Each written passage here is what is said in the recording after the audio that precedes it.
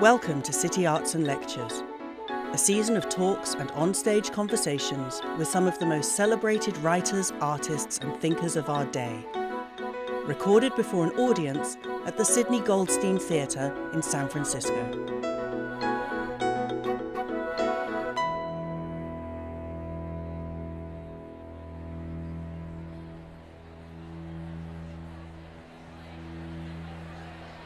Started 3 years ago in the media lab of California's San Quentin prison, the podcast Ear Hustle tells the daily realities of life inside prison, shared by those living it. On March 29, 2019, two of the podcast's creators, visual artist Nigel Poor and former inmate Earlonne Woods, came to the Sidney Goldstein Theatre in San Francisco to talk to Al Letson. After 21 years of incarceration, Earlonne Woods' sentence had recently been commuted by Governor Jerry Brown. This was his first major public appearance since his release. Join me now for a conversation with Ear Hustle.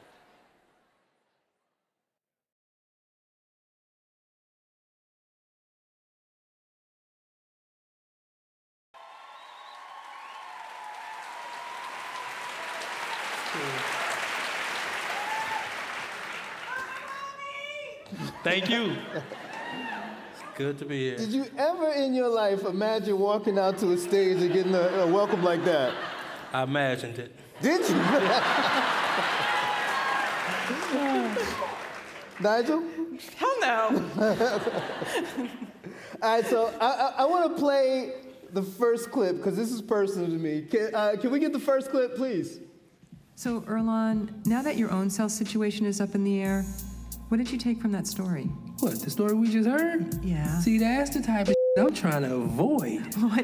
That where it's confusion, chaos, and just craziness. So, what's your biggest fear about finding a cellie? I have several fears, but one of them is someone that talks too much, that's always talking. Every time you look around, he's talking through the TV shows. Talking when you walk in, talking when you get up in the morning. I hate that. Your cellie who just left, Cleo Cloman, who was also known as Black, and from everything you told me, it seemed like he was a really great cellie for you. Yeah, and I think he feels the same way because I brought him down here and got him on tape right before he left. The first question is, having me as a cellie, right, in the time that we spent in that cage, what is your thoughts on me? Oh, man. I can honestly say first that you as my cellie has been one of the best times of my incarceration. First and foremost, the respect level is 100. It's genuine. This is a place where we lay our head, where we're supposed to be comfortable, where we're supposed to feel comfortable when we take a nap and a place to sleep. And when we wake up, we just do it all over again. And we enjoy each other, and most importantly, we leave the penitentiary out of the cell. If I was to describe Mr. Cloman over here, I would say he's a well-disciplined person and a great thinker. I know many times I always come to him and be like, hey man, I need your help on this. And he got this little whiteboard in the cell. Yeah. He'll bust out the little Sharpie marker, the little dry marker, and he'll just get to going, you know? He'll get to whatever issues I'm having problem with. And the brother's well-versed, too, especially when it comes to self-help groups and smart brother, man, and that's what I get. And he cool, hella cool. I don't know what I'm going to do when he leaves. To find a brother of your caliber, man, it's going to be hard. Yeah. I already know that. Okay, so Black's gone. You have a new cellie that the prison put in with you, but you're still going to be looking around, right? Actually, it's a trip because the cellie that I have now is temporary. He's about to leave. I don't want a cellie, but I got to go find one because if I leave it to custody, they'll just throw anybody in the cell with me, somebody that I'm not compatible with. So I have to find someone that I'm compatible with. And then on the other hand, you don't want to tell somebody something that you want to move them in the cell and then you change your mind like, oh, man, I ain't going to be able to do that. You know what I'm saying? Yeah. Like, you tell the person, hey, man, what you doing, man? You know, you want to move up there, and you be like, oh, I'm going to go get this dude over here. It's really like dating. I mean, some of the things that you talk, I know. It's not like dating, Nigel. Yes, it is. Yes, it is. A lot of similarities. So I chose that clip because that was the moment when I listened to the pilot. I was like, I love this show. Right? Because first of all, when you talk about people talking too much, can I get an amen? Amen. Yes. Like, Amen. Yeah. And then secondly, so your personality is on display there. And I felt like, okay, so like I recognize him, I know him, that's my peeps. But then when Nigel came in and said, it's kind of like dating, I was like, well, that's what I was thinking too. Thank you. But you don't think it's like dating at all? No, it's like a relationship, though. Is that what in a dating way. is? No, but not that type of dating, not that type of relationship. It's like a cool relationship. It has to be. Dating. It's like compatibility. Dating. Compatible. Okay, so walk me back. What was it like making that pilot episode? Ooh, it was the two brothers that were in there, Emil and his brother. Mm-hmm. That Eddie, that was interesting. You know, so the whole story was supposed to be, was it them?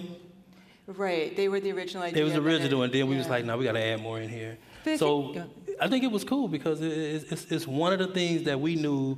If people in society never knew nothing about prison, they know something about living with a roommate, especially if it's a family member. Right, and also we knew so little about making a podcast at that time that we didn't know what the mistakes would be, so there wasn't a lot of fear. We really played around a lot, and that's really freeing. When you listen to it now, do you hear places that you feel, because you guys you're getting ready to release season 4, right? Yeah. Correct. So, Indeed. so you've gotten your sea legs, so to speak. You know what the podcast is. So when you go back and listen to that pilot episode, are there things in it that you're like, oh, we would do that totally different now? Well, I hear things that I actually, in that particular clip that you played, that I feel really good about, and that is the relationship between E and myself, and the way that we speak just like friends to each other, and there's a lot of humor, and I think people don't expect humor to be part of a podcast that comes out of a prison, and one of our desires is to really show that life inside is multidimensional, and so I think that sense of camaraderie, of love between men in an appropriate relationship, like we get to talk about that in a way that's heartfelt and also humorous, and allows us to kind of rib each other a little bit. And so that's the stuff that I hope continues. Yeah. Well, I mean, it was the first episode, so Yeah. we thought it was easy. No, I never thought it was easy. I thought it was easy. Yeah, you did. I think I heard. Do you still think it's easy? No, so I heard Snap Judgment, and it was like, man, that's easy. You know what I'm saying? And I didn't know that 55 minutes or whatever it was came from like 6 hours of tape. 6 hours. I'm just saying. I would add more. But, I mean, do you still think it's easy?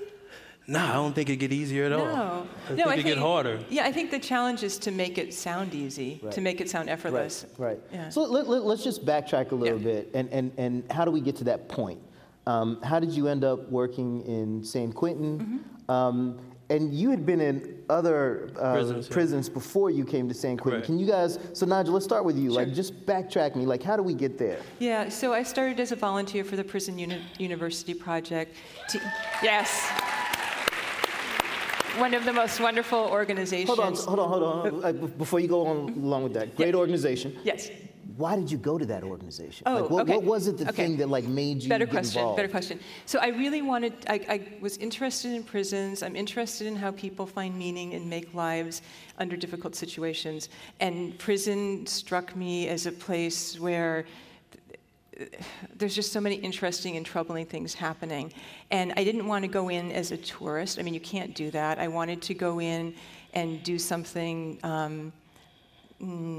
that gave me a reason to be there, right? And as I was thinking about prisons, I happened to hear about the Prison University Project. It kind of fell into my life.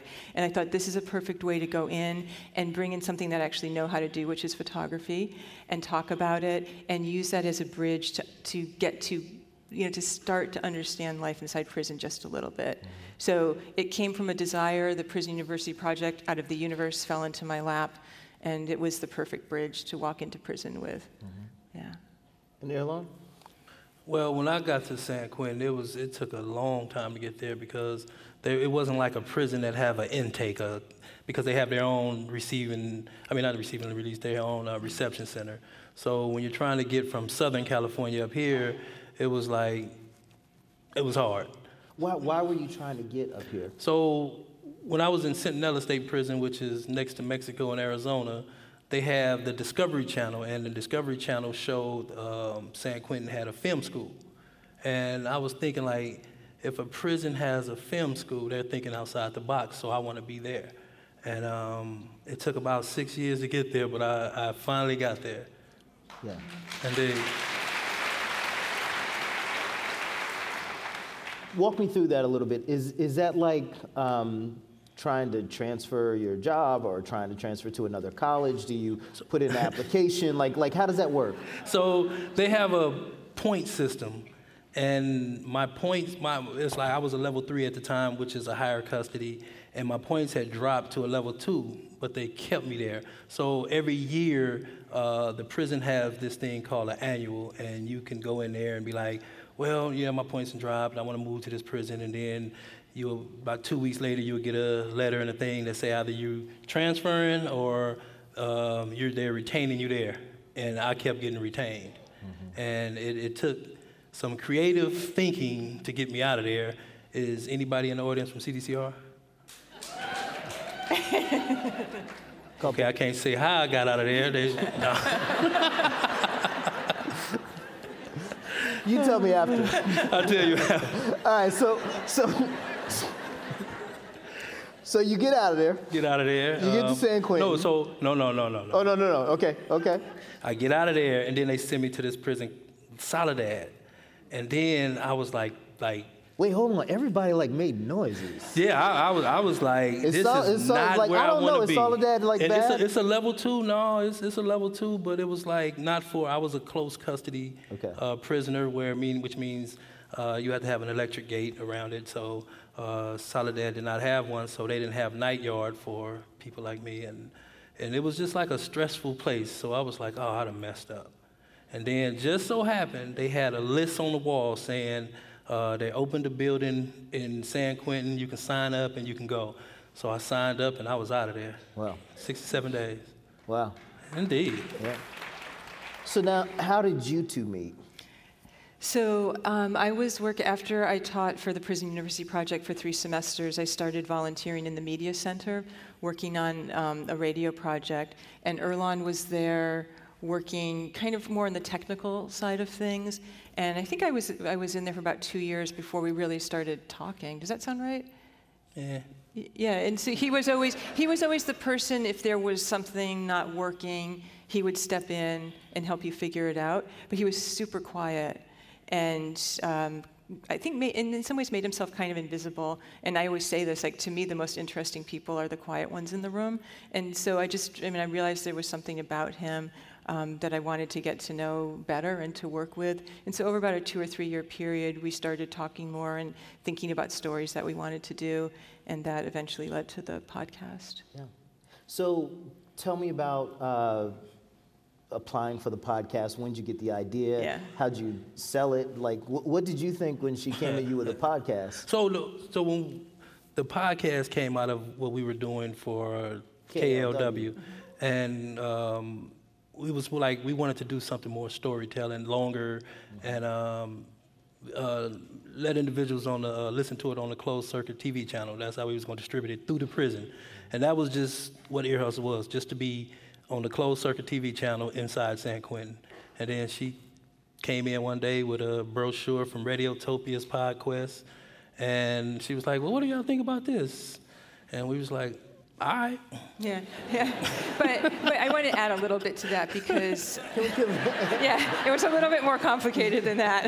Let's rewind a little bit. Yeah. Because we just passed over KLW, and I want to get in their props, right? KLW, Cross Currents. So let's talk about like the program that you were doing with KALW. Mm-hmm. Yeah, so we were working with about 8 different guys and doing stories for KALW for the show Cross Currents. And the stories, had to fit within the particular format. And it was really interesting. I mean, we learned a lot doing that, and I think the men really enjoyed it. Personally, I wanted to do stories that were more from the thought process of an artist and not a journalist. I'm not a journalist. And I wanted to try to do more long-form storytelling, use music, use sound, and I guess push ourselves. And I knew we couldn't do that within the format of Cross Currents. And so I just started thinking about different ways of telling stories and collaborating. And I talked to Earlonne and Antoine Williams, who also works with us, about about what a podcast was, and neither of them knew what it was. Thank you. Because in prison you can't hear podcasts. So trying to explain to somebody who doesn't listen to a lot of radio and certainly had never heard a podcast what the possibilities were for us, I think it took a while for those guys to understand how explosive this could be and how it would change the kind of work we could do together. Mm-hmm. And then we did decide we wanted to do a podcast. It was going to air inside the prison, that is true. And then I did happen to hear about the Radiotopia PodQuest, and I got permission from the prison to apply, and it was a long process. It was difficult because even though we had done some radio work, we really didn't know how to make a podcast. Mm-hmm. And again, that was probably good, because if we had known how hard it was going to be, I'm not sure we would have done it. And the other thing that always makes me laugh about this is Lieutenant Robinson, who, if you listen to the podcast, you all know. Yep, Sam. Is a wonderful and supportive person, and after we won, he said to me that he let us apply because he didn't think we would ever win. Yeah, so there was a lot of doubt about it ever happening. Yeah. Were you guys surprised at how it blew up? Absolutely. I remember, well, he wasn't. This is the difference between us. This is why we're such a good team. Please, sir, explain. Yeah. Well, I'll take that back. We didn't know how much society wasn't really informed on life inside prison. Mm-hmm. We really didn't know that, but once the stories started coming together and sounding great, we was like, oh, these are gonna be cool. Mm-hmm. So when I think we sat down with who was it, Carrie Hoffman and Julie Shapiro, and we was asking them like, yeah, what is success, and they was like, oh yeah, y'all probably get like 50,000 downloads, and I'm like, nah, we gonna hit 1 million, And I think, what was it, the first month we hit that. Did we in a month? In a month we hit like 1.5 million, so yeah. Indeed. It's amazing. But it still surprises me, and I think it's actually good to go into a project like that, because you're going in it for the work and to learn something, and to stretch and to make new relationships, not going into it thinking about how many people are going to listen or who's going to care. That just seems like the wrong way to start something. So for me, it continues to be a delightful surprise that people care as much as they do. Yeah.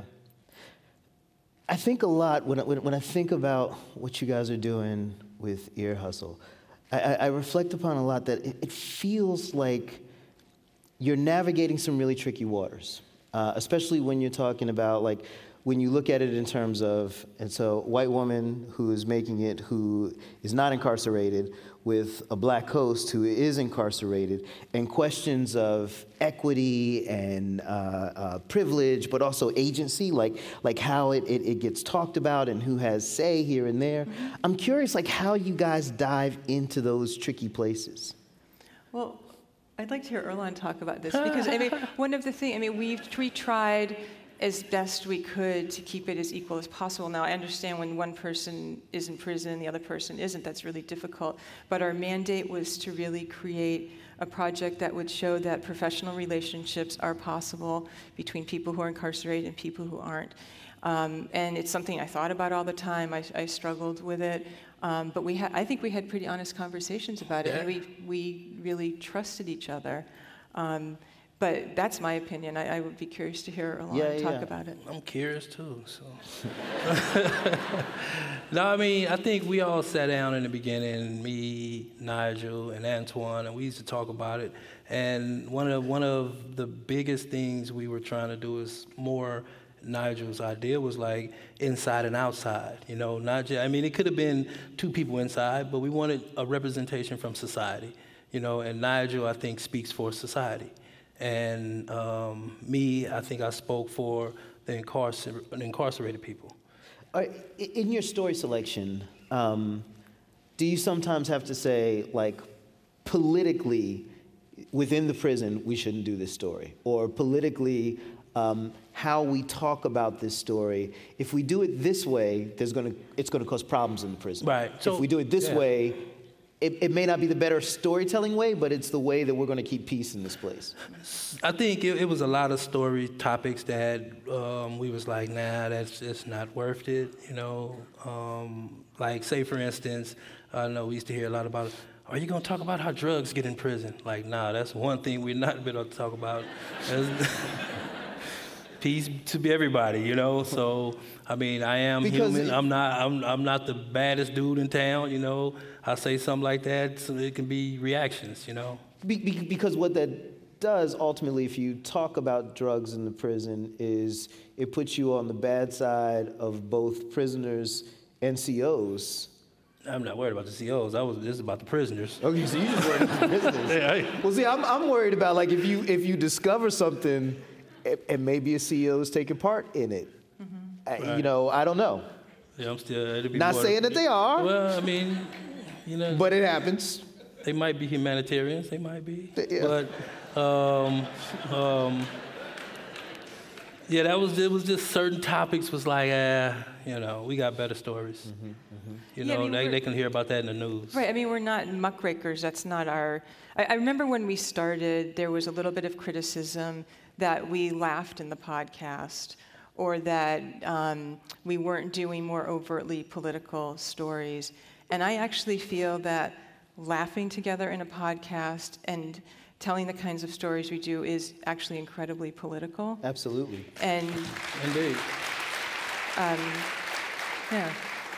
But it's political in our own way. Yeah. And one of the things I'm really proud of with the podcast is that we bring our talents to it. We don't try to be like other people. We don't do what we think we are supposed to do. We do what we care about and what we can stand behind. And I think when you can do this kind of project with that integrity, you're heading in the right direction. Not that there aren't pitfalls, not that we don't question ourselves or make mistakes, but I think we're pretty honest about what we do. We don't claim to be something we're not. Sure. So this next clip that I want to play, it struck me really hard because I read this book recently. It's actually my second time reading it, but I read this book called The Ghetto Side. And it talked about the high murder rate in Los Angeles in the 80s and the 90s. Basically the environment that you came out of. So let's hear that clip. Clip 2, please. The murder I committed occurred on September the 7th, 1985.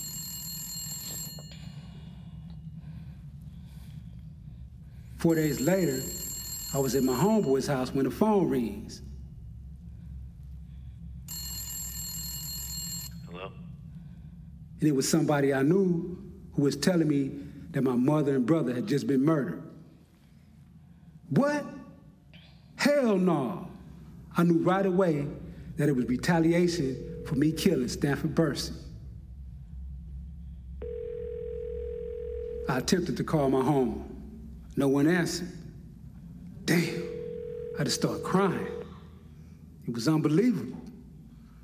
I kept thinking in my mind, I hope it's not true. I hope it's not true. Please don't let it be true. Please don't let it be true. But in my heart, I knew that it was true. It was the most devastating moment in my life.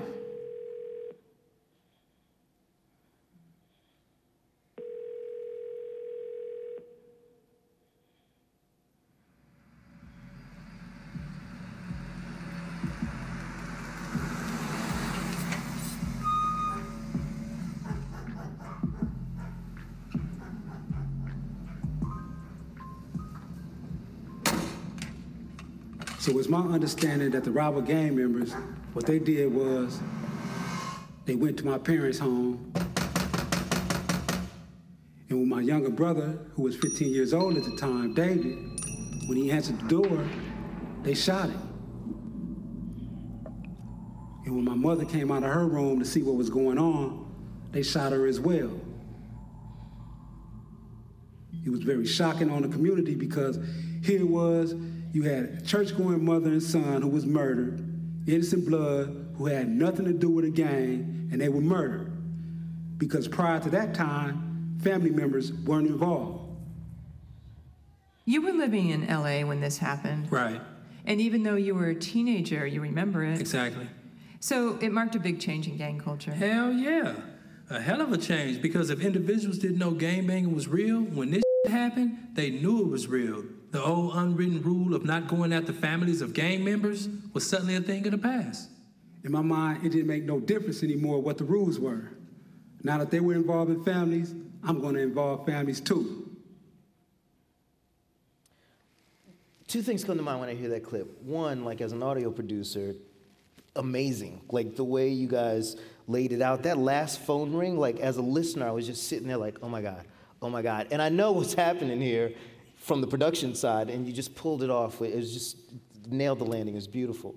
But the second thing that comes to mind that, Earlonne, I would really love you to expand on is that, like, the year that he's talking about, 1985, over 700 people were murdered in Los Angeles at that point. 700 people in a relatively small area. And I think it's hard for a lot of your listeners to wrap their head around what life was like back then. Can you talk a little bit about, like, where you came from? Yeah, sure. So I grew up on the east side of Los Angeles, South Central Los Angeles. And, and in my neighborhood, it was like, I would say it was sectioned off as far as gangs, you know, and I remember later on, my mother was like, well, what happened? What went wrong? I said, it was just the area we moved in. You know, so you had individuals like me growing up that was into sports, that was into all that, but at the same time, you had outside forces coming in, feeling you a part of this gang, you know, and whether it's fighting or whatever the case may be, that's what was happening. So you had a lot of individuals, even me growing up with my homeboys, it wasn't like we were in a gang in the beginning. We were just partners, you know, and I think one by one, everybody just started just converting into the gang. And yes, at that time, it was a lot of killings involved. You know, 1985,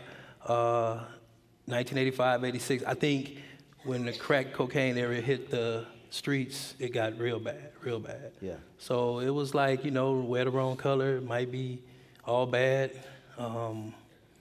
It was, you know, going to funerals, seeing your homies get killed, or, you know, hearing about your homies getting killed and going to their funerals and just looking at it like, this is crazy. And the story that Joker tells us there, right. Like you remember that story because that marks a shift. A shift, yeah, because you didn't hear that, or you didn't hear someone taking it to that extreme, and it was I think it was the Rolling 60s that took it to that extreme, and that's changed like a lot of stuff. Like I think we were talking about it when we were doing the episode. And we was like, man, at that time, you had people was like, I ain't with this. This is, you know, I'm done with this, you know. And you had people that was going full-fledged. And then you have people that want to top what they did. You know, it was just a mentality. So in 1985, I was, I don't know, I'm not going to tell my age. In 1985, I was in my early teens. Right. But I remember really clearly, like, just it still sticks with me today, that on CNN they said that like the average life expectancy for a young black man was 21 years old. I remember that because when I eventually hit 21, I felt like I made it, like I had gotten to that spot. And a lot of reasons for that statistic was because of what was happening in inner cities like Los Angeles and Chicago and so forth. So that's like the specter that like you lived in directly. Me growing up in Florida, but being an African American boy, had some connection to it, right? Like, or knew. Yeah, I think it's the same in every city. Right, I think in every city. I'm curious, Nigel. Like, did you know anything about that at that time? No. I mean, that's not my life, and you know, that's something I always acknowledge in the podcast. No, I don't come from that experience. And as I said earlier, I don't try to speak to things or work with things that aren't authentic to me. So, for example, making that story, my job was to really listen and be a compassionate, open listener, and to have to get Joker, Shakur, to relive the most painful experience of his life. Yeah, I don't ask you that question to put you on the spot. I ask you that question in the sense of like, this is what America does. Especially like back then when we didn't have social media the way we do now, right? Where we can look into people's lives and kind of understand what's going on. But back then, like, it was very segregated, our knowledge, our really intimate knowledge about these hard things, which I think is one of the brilliant things of what Ear Hustle does, is that it brings people from the outside into this experience that they normally wouldn't have. Mm-hmm. Right. I hope so. Thank you. And hopefully starts to bridge the disconnect, which is what you're getting at. Exactly. Right, that's the desire. I do want to, can I just say I want to talk a little bit about the creative aspects of putting that, is that okay? We don't do stories that sound that way anymore, I realize, and this was one of the few stories we did that had a single narrator, a single character go through the whole story. But Antwan Williams, hearing that again, did such a beautiful job, and he works with Pat Mesiti-Miller, and I love the way they sonically crafted that. You really feel like you're there, and it's not in an overly burdened way. Like you were saying, you're waiting to know what happens with that phone ringing. And that's one of the things that's so beautiful about doing a podcast, is that you can experiment creatively like that. And I just think that's a good example of it. And it's also like a beautiful example of restraint, because you could have gone way over the top. Which is where we started. Right. You know, and I mean, I think that's the great thing about learning to edit, is that you go way too far, and then you pull back and you pull back and you pull back, and you realize that less becomes super elegant. And I think in that one, Shakur even came back. When he heard it, the one thing that he was happy about and he appreciated is that when Antwan Williams did the scene, he didn't have gunshots in it. Yeah. He was it was like, noticeable that the gunshots weren't right. there. Yeah. And he was like, man, I appreciate that, man. Yeah. Let's talk a little bit about the craft. So how, when you guys decide to do a story, how do you go about it? Like, what's the first thing that happens? Pitch sessions. The whiteboard. The whiteboard. Can y'all give us a peek on like what's happening next season? Just Sure, yeah. Can we take like one little story from next season and like lay it out for me? Okay. It's just one. Yeah. Which one? It's just one. Okay, well, how about the... Well, see, me being in how about the mailroom? Huh? How about the mailroom? Tell me about the mailroom. Okay. Well, what's interesting... Wait. Y'all just had a whole conversation in language I don't understand. It was like... That's how partners talk. Okay. Well, what's interesting this season is because obviously Earlon's out, there's a huge shift. Indeed. There's a huge shift in the stories we're going to tell, because in season 4 we're going to be connecting. We're going to still be doing inside stories, and there's a new host that I'll be working with, but we'll also be doing stories about outside and transition. You know, the transition from prisons outside. So I mean, I think we're still working on that. And the reason Earlon isn't completely up on the mailroom stories, because there's some stories that'll be 90% inside, and some stories that will be more on the outside. But the mail story, which is something that's in the forefront of my mind because we're really digging into it right now, is talking about the importance of mail and how it's a lost art. But in prison, you know, people who are incarcerated are probably keeping the U.S. postal system going, right? Because they're the only people, or one of the few groups of people that write letters. So the story will follow one guy through his process of meeting a woman through the mail and seeing what happens when they actually get to meet in person. Yes. And so how did that pitch happen? It was just like, we want to do something about the mail. We want to do something about the mail. So let's just like throw it out there. And we try to find... Do you like talk to, do you just let the population of San Quentin know, hey, we're doing a story on mail? We do in a way. So we'll talk. Erlon and Antoine and Pat and I and Yaya and some other guys that work with us will throw up a bunch of stories, and when we get one that's interesting to us, we will then look for what we call the mule, which is going to be the person who carries the main story. That's a harsh term. That's what we call him. And I don't want to be a mule. No, the mule is the most beloved man. character. You see, people, I guess, don't respect the mule. The mule is really important. I don't want to be a mule. Okay, but it's okay. If we don't have the mule, we don't have a story. Okay. So, and then I don't know how we came up with that name either. Which one? The mule. Then we realized that we've got to find great characters. And so then, Erlon, he doesn't do it now, but he used to. We go out to the yard and just start talking to people. The prison is a village. It's a closed society. Right. So it's very easy to talk to people. People are interested. People want to get involved. And then we started putting ads in the San Quentin newspaper. And that got things out to a larger crowd. Up into death row, because it's hard to get there. So that's how we can get guys from death row to participate. And now we use that, we're going to be using that to get to people at other prisons. So I don't know if that answered your question, but mail is where it's at right now. No insight on that. Yeah. So let me ask you this: like when you were in San Quentin, season 1, trying to get people to talk, was it harder, or I guess the question is, did it get easier to talk to people as they began to understand what you were doing? It did, probably like season 3 or season 2. You think season 2? Oh yeah. So people, what I learned is that people that had been incarcerated for a certain amount of time didn't want to talk. They had this thing where they didn't talk to the media, and I used to do everything to convince them. I used to even be like, hey, man, you're going to be a statistic, man. You better let somebody hear your story. I used to try my best to do all kind of little things. But I used to also put up posters on the wall inside all the buildings, and it'll be whatever the topic is. So then we'll get people to come down.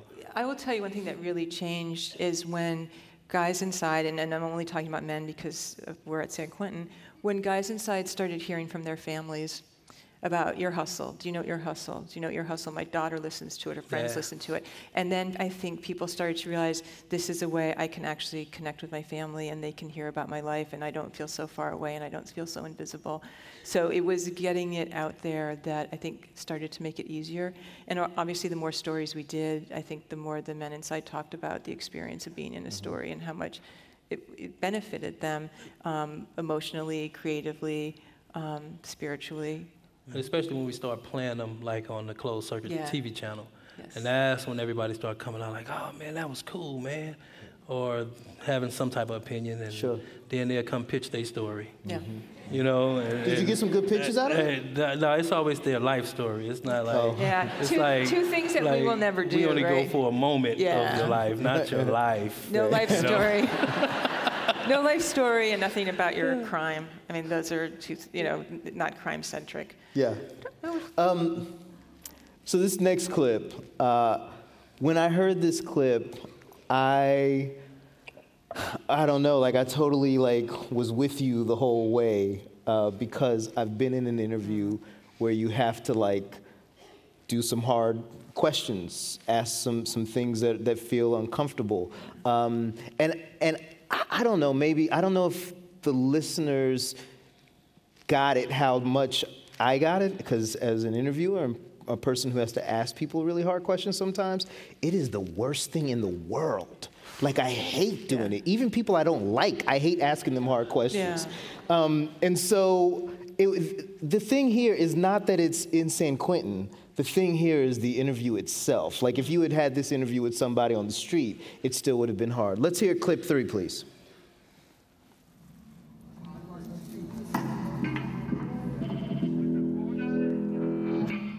Really appreciate you doing the story, and you speak so beautifully, but there's something I have to talk to you about. Okay. And it's going to be a little bit hard. Okay.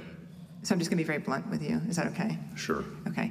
So we do stories about life inside prison. We don't really do stories about people's crimes at all.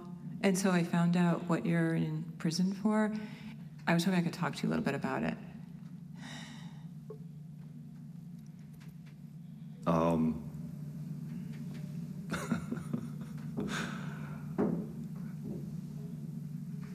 how do we tell stories and leave out that part? Yeah. I don't know. Yeah. I don't know. I mean, I try to be like open and honest about my past and the things that I've done, including what I've done to get to prison. I don't know. I think the scope of the number of people that could possibly listen to this, I'm just really nervous about that. Yeah. Yeah, I don't know. While you're thinking, can I tell you some of the things that are just going through my mind about it? And it might help you. Absolutely. So one of the things is that I really believe that people change. Like, I take you as the man you are in front of me, and I listen very carefully to how you talked about your relationship and how much you thought about it and how painful and joyous the whole experience was for you. And so when people listen to the story, that's what I want them to take away, that here's this person who's in a difficult situation. They eventually met this person. They fell in love just like anyone else would. It didn't work out, unfortunately. You end thinking, like, here's this guy who's very self-actualized. And then what worries me is, like, so people will leave with this very, like, I love this guy. Skewed view I of love things. This, yeah, not skewed. But then someone will research you and be like, did they just feed me a bunch of But if we could just talk about it and come to some understanding about what's our responsibility, what's your responsibility. So I'm trying to partner with you here. How do we present this? You guys are killing me.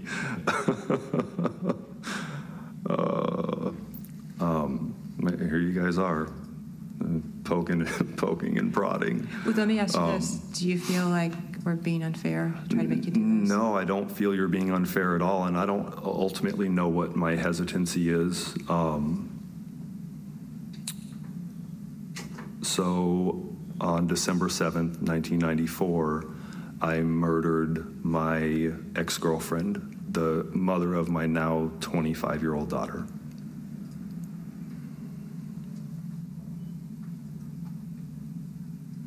So how, like, when I see you and I talk to you, like, it's so hard for me to imagine. Yeah. Not for me.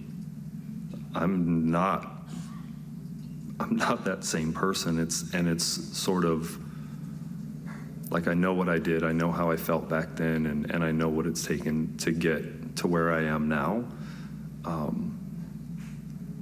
Hearing you say that, right? Like, you don't know what it's been like, and me sitting here today is a different person, and you didn't know that person back then.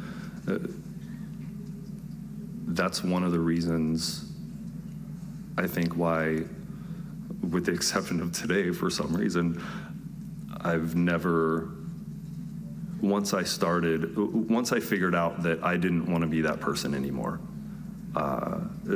that was the moment I decided to be honest with myself and other people about all the things I've done, including killing my ex-girlfriend.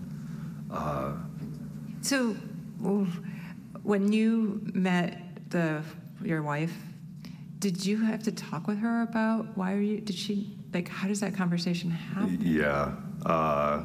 So yes, we did talk about it, and she knows everything. She knows all the details, and we talked about it at length, and yeah, like, she needed to process a lot of stuff around that, right? And she had a lot of questions. And it wasn't a pleasant conversation. I didn't expect it to be. So, yeah. The way you guided him through that, it sounds masterful. But I know inside you had to be churning with a ton of emotions. Yeah. It was masterful. I'm just saying that, like, I know internally, what were you going through? I was dying. I mean, I was scared. Not that he was going to hurt me, but I was terrified. I was scared to put somebody in that emotional position. I fretted about it the night before. I couldn't sleep.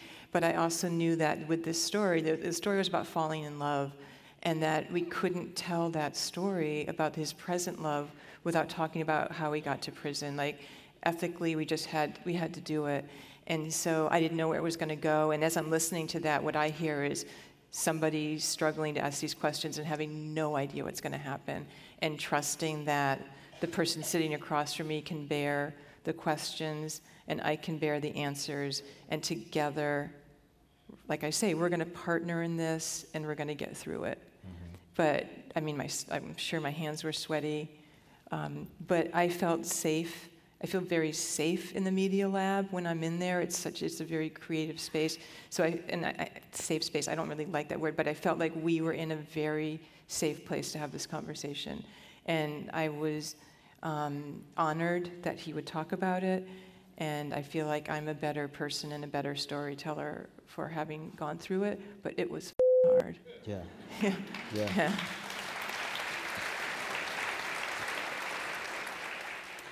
So Earlonne, when you got out, you guys made like a really small podcast, which was great. Right.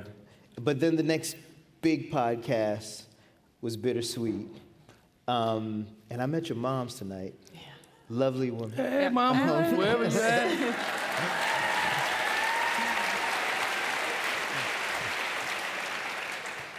And so I'm here to tell you, you got me, because at the beginning of that episode, your mom comes in, and I'm like, ooh, yeah, we're going to have a good, happy episode. Cue the next one, please. Hi, I'm Alice Woods, Earlonne's mom. The following episode of Ear Hustle contains language and content that may not be appropriate for all listeners. She sounds so happy. That's you getting out. I'm happy at this point. I'm telling you. Yeah, that's what's up. I'm narrating my emotions through this. I'm good. Okay. Now. We're going to get to sit next to each other in the car. I'm like, oh, we're together. Yeah. Are you hungry? Am I hungry? I was, but I'm. Oh, hold on. This is. Yeah, this is crazy, what we right? don't get to see. Yeah. Woo. Indeed, that's a damn good view. You don't get to see the water in San Quentin. All righty. Which is crazy because you're surrounded by Something it. gets small in the room. Yeah, I'm ready to see it get small. But that's At this point, I'm like, man, I wish I was there. I want to buy him his first meal. That's what I'm feeling right now, right? I'm so hopeful. Thank you for giving me hope. And Put a then seatbelt on too. popping it. Okay. But that's later. I gotta put the seatbelt on. Yeah.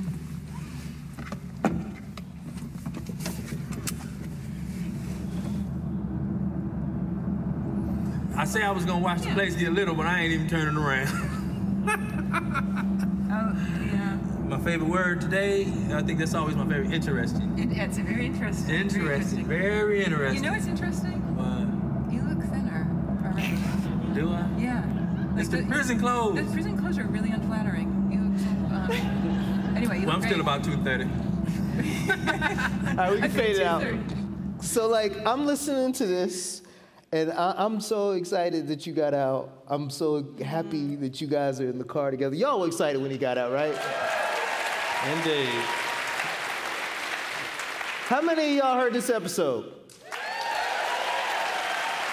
Whew. All right, so we're all excited. We're all happy. The name of the episode, though, is Bittersweet. Why we gotta do bitter? like, bruh, you just got out. And then it turns to the story of your brother, which, like, ever since hearing it, like, it's just sat with me. Like, I feel like I'm holding your brother, his girlfriend, and your nephew in my heart. And so your brother, and we should keep it just to brother, nephew, and girlfriend, just for the sake of names, right? Your brother's nephew, or son, excuse me, your brother's son, your nephew, who you raised for a short period of time. Short period of time. Yeah, short period of time. My mother ended up raising him. Yeah, and your mother raised him most of the time. But at one point, both of his parents were not in jail, and then his mom got arrested, and his dad, your brother, got arrested. And this is him telling his son that he's going to go to jail. Next clip, please. man, how can I tell him? You know, I was his last hope. You know, I was his last, you know, his everything. So how can I tell him this? And I dragged it out just like I did with his mama, until finally I had to tell him. Once again, he broke down. He said, I feel like I'm out here by myself. And, you know, that tore my soul, that knocked me back, man, you know. When I was listening to that, all I could think of is that, so you're, you know, the audience knows, but I should say for the audience that is listening that may not know, is that your brother was with you in San Quentin. Correct. And so you are leaving San Quentin and leaving him behind. And this is the thing that's weighing on you as you're driving out to this freedom. Was this episode harder to make than all the other ones? Because this one feels, through most of the seasons, like I feel like there's a great balance of the two of you, right? I feel like there's a great balance of you as a host and hearing the stories of the other men, and I get to learn about you through that, right? But this episode, like, it feels like you've got the world on your shoulders and you're carrying it in this one. Well, I think it was more like, when we did this episode, it was a lot of things that me and my brother, even though we were in a cell together, we didn't talk about that much. And my nephew was one of them. I mean, it was still hard for him, you know, because at the end of the day, we all feel we abandoned him, you know. So doing this episode, I was able to get like insight on how my brother thought, how Tyra thought, you know.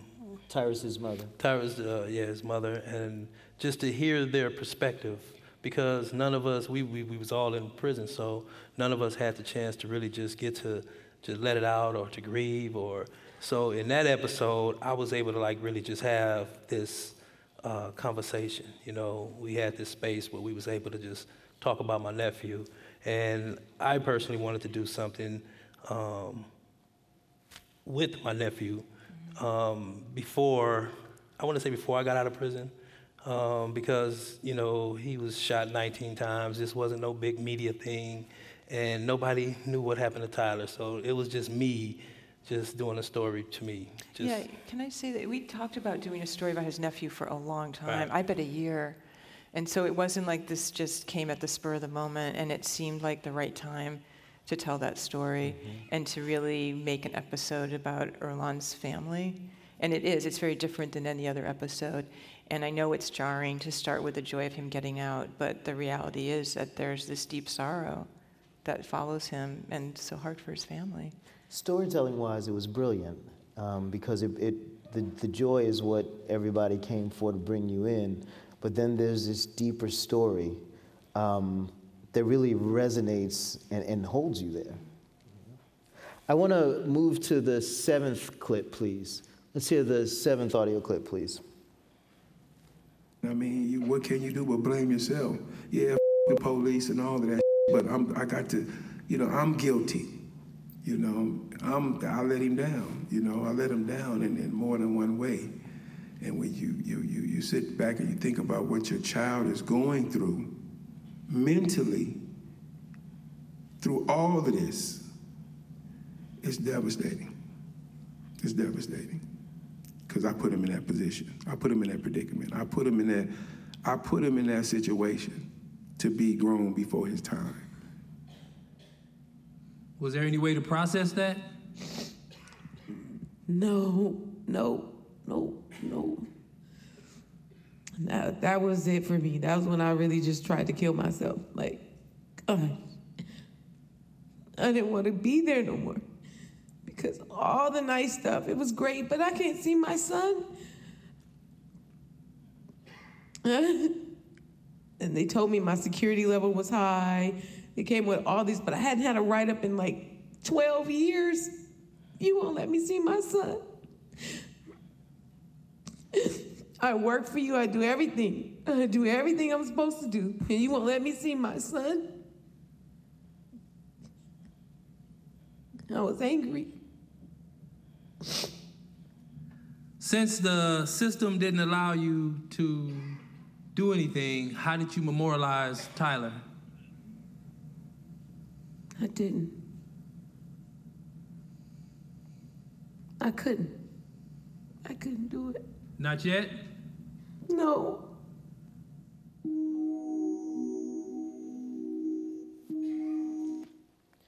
Do you feel like you've memorialized Tyler with this episode? I believe I did. I believe we all did. You did, because he's living in my heart right now. Like, when I listen to that audio. Right. I mean, so losing Tyler the way we lost him, I remember I called my mom and she told me that Tyler was killed in Long Beach. And, you know, I heard it. I heard exactly what she said, but, you know, the only thing that registered was Long Beach because I talked to Tyler the day before. He was in Long Beach. The kill part was like final, so that I just didn't put it together like that. But that was like the hardest news to hear that 19 years old, you know, unarmed, running. It's the same thing we was hearing in the news all the time, you know, and the first thing that was done was his name was vilified, carjacking suspect killed, as if he was carjacking somebody at the time, you know, so it was hard, it was hard. Mm-hmm. Nigel, in the work that you've been doing in the prisons and, you know, reflecting back on that hard interview that you had, and also, like, I've listened to a couple interviews that you've given, and you've talked about, like, you've had to work with people that have done some really horrible things, and how you have learned to take people where they are instead of where they were. Yeah. But I'm curious, like, what do you say to the family members of victims? Right. Like, how do you communicate over this, you know, Grand Canyon of grief? Yeah. I think it's really difficult, and I'm not sure I know how to. I mean, when people ask me about this, the thing I always say is that I've never been a victim of a crime, of a violent crime, nor somebody I love, and I have no way of understanding how that would feel until I'm in that situation. And I want people who are victims of crime to understand that we are not diminishing their experience, and we care about their experience. And this season, we are going to try to do some stories that deal more with that. I wish I had a great answer for you, but I don't. I think it's a really difficult thing. The only thing I can hope is that our stories can help people start to think beyond that pain, and that there is a possibility of connecting with another person. And through doing that really hard work, you may get to a place that is emotionally spectacular, but painful to get there, but rewarding. So I think it's about growth, but I don't know. I just don't have a packaged answer for you, but I think about it and I worry about it.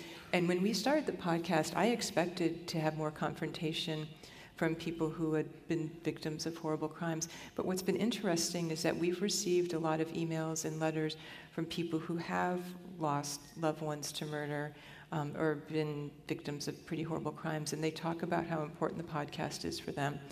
And so that gives me some hope that there's a way to connect, right, these two experiences. And then when I talk about it, I think, well, you know, Earlonne's been a victim of a violent crime, right? Yeah. So people can be, I guess, perpetrators and victims and can see both sides. Absolutely. Earlonne, you talked a little bit in another interview about being a part of restorative justice circles. Do you think about that kind of work within the work that you're doing right now in the podcast space? Well, I think I do. I think when people hear it, hopefully, my point of view, hopefully they see people's growth. They see people are not the same people. With one of the organizations, Restore Justice, we used to do the symposiums inside the prison where you sit with the offenders of crime as well as survivors of crime, and you have these long dialogues, you know, and you just try to reach each other. and find some type of answers or just come to some type of conclusions. But hopefully, like with the podcast, they see that people are pretty much different or was thinking a certain way at one point in their life, and that was at that point in their life, and people have changed for the better, I think. And people like I always say, like people like Nigel and the rest of the volunteers that go into prison and help out, they like on the front line of public safety because they assist individuals with their, thinking and bring about a lot of change, I believe. So I'm going to open it up to the audience for questions, but my last question to you is, what's next? Oh man, we crisscrossing around, man. Continuing to get these stories, man. I'm doing it from the outside. The reentry aspect, it's just like the inside. It's when you get out, it's rough. So some people get it rough.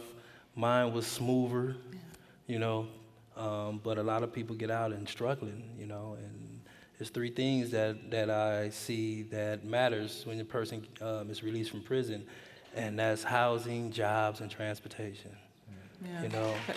So those a job first, though. Yeah. People get hired.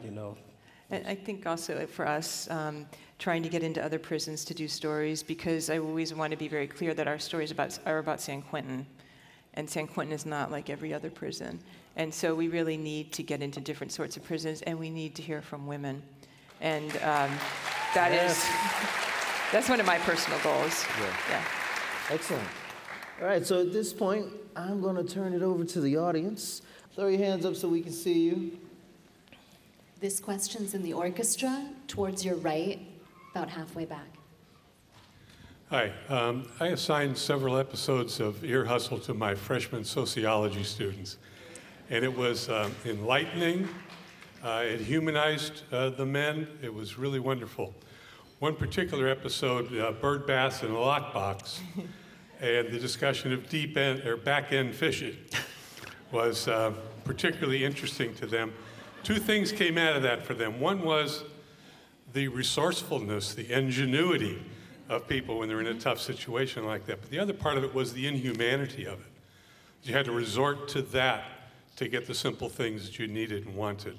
And I wondered if you could say something about that. Back end fishing. Back end. Back end. That's what I'm saying. I would like to say it's a deal, but yeah, I think individuals. So usually when you're doing something like that, it's because you're on lockdown and you're really trying to figure out if you throw a line out the door, the officer may come by, take what's on the line, and you're thinking about, okay, well, we need to do this so they can't see the line. So individuals do go through their toilets because they all connect. It's bad. I've never done it. It really wasn't that serious for me, But I had a cellie that was doing it, and I think you have two things. Somebody really wants something, and somebody really wants something to do. Because, when you're locked inside of a cell 24 hours a day, it get boring, and you find some type of activities to get involved with. And I might have forgot your question. I want to respond. I know you asked about the inhumanity of it, but what I wanted to respond to was the comment about being creative. And I'm a visual artist. That's what I do when I'm not doing a podcast. And what always strikes me inside, talking with the men inside, is the creativity. And I think a lot of the guys in there think like artists, and artists are problem solvers. And that's what people in prison have to do because they aren't given all the resources they should have. They have to solve that problem. So I know it's horrible and depressing, but I also think about the creativity and the amazement of the human mind to solve these problems and make a life that they can make, that's bearable. Yeah, thank you so much for this presentation this evening. I did some work years ago when I was in college with a juvenile hall, and that was one of the most rewarding experiences of my life. And I also will have to say that I was one of the first people to buy one of your T-shirts, and I've been wearing it all over town. So, Thank you. Thank you. My question is this. There's such a tendency to say, wow, you were in prison for 21 years, and here you are on the outside. You're a celebrity. A lot of people know who you are. People, a lot of adulation and so forth. But I have to think that that carries with it difficulties as well. And my question is, have some of those difficulties started to settle in? And if so, what's that like on the outside? Again, from the outside, it would seem, wow, this is such a euphoric experience, and yet there's a lot more to it, it seems to me. Well, I spent a total of 27 years of my life in prison. And getting out the first time, it was very difficult trying to find jobs, and I got back into the crime element. Getting out the second time, I think your mindset changed. When you do a lengthy amount of time or any amount of time, it all depends on the person, your mindset changes. So I think I realized in my sentence that I had to start thinking about what if they do let me out one day. So I started thinking about what will I do in the future. I started, getting my future plans in place in prison, so when I did get out, I would be in a great position and I wouldn't be in the same position I was in previously. So me getting out, I think the hardest thing for me in society is doing these stories. That is hard. That's been the hardest thing, the hardest challenge I think I've had since I've been out of prison. I got out to a totally different experience than most people that get out of prison. So it hasn't really been too hard for me. But you're not giving up on those stories, right? Huh? You're not giving up on the stories? No. Okay, just making sure. This question's from the balcony all the way to your left. Hi, I was wondering if there's anything you miss about prison.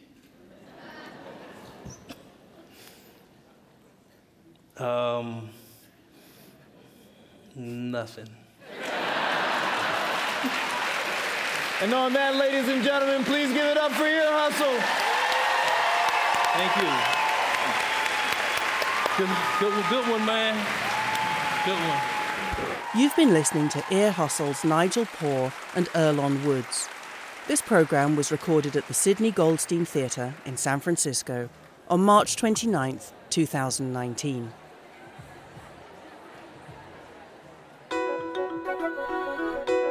These broadcasts are produced by City Arts and Lectures in association with KQED Public Radio, San Francisco. Executive producers are Kate Goldstein-Breyer and Holly Mulder-Wallen. Director of Communications and Design is Alexandra Washkin. Production and Communications Assistant is Juliet Gelfman-Randazzo. The Post-Production Director is Nina Thorson. Sidney Goldstein Theatre Technical Director Steve Eckerd. The recording engineer is Jim Bennett. Theme music composed and performed by Pat Gleason. The founding producer is Sidney Goldstein. To attend a live program or for a list of upcoming guests, visit our website at cityarts.net. That's cityarts.net.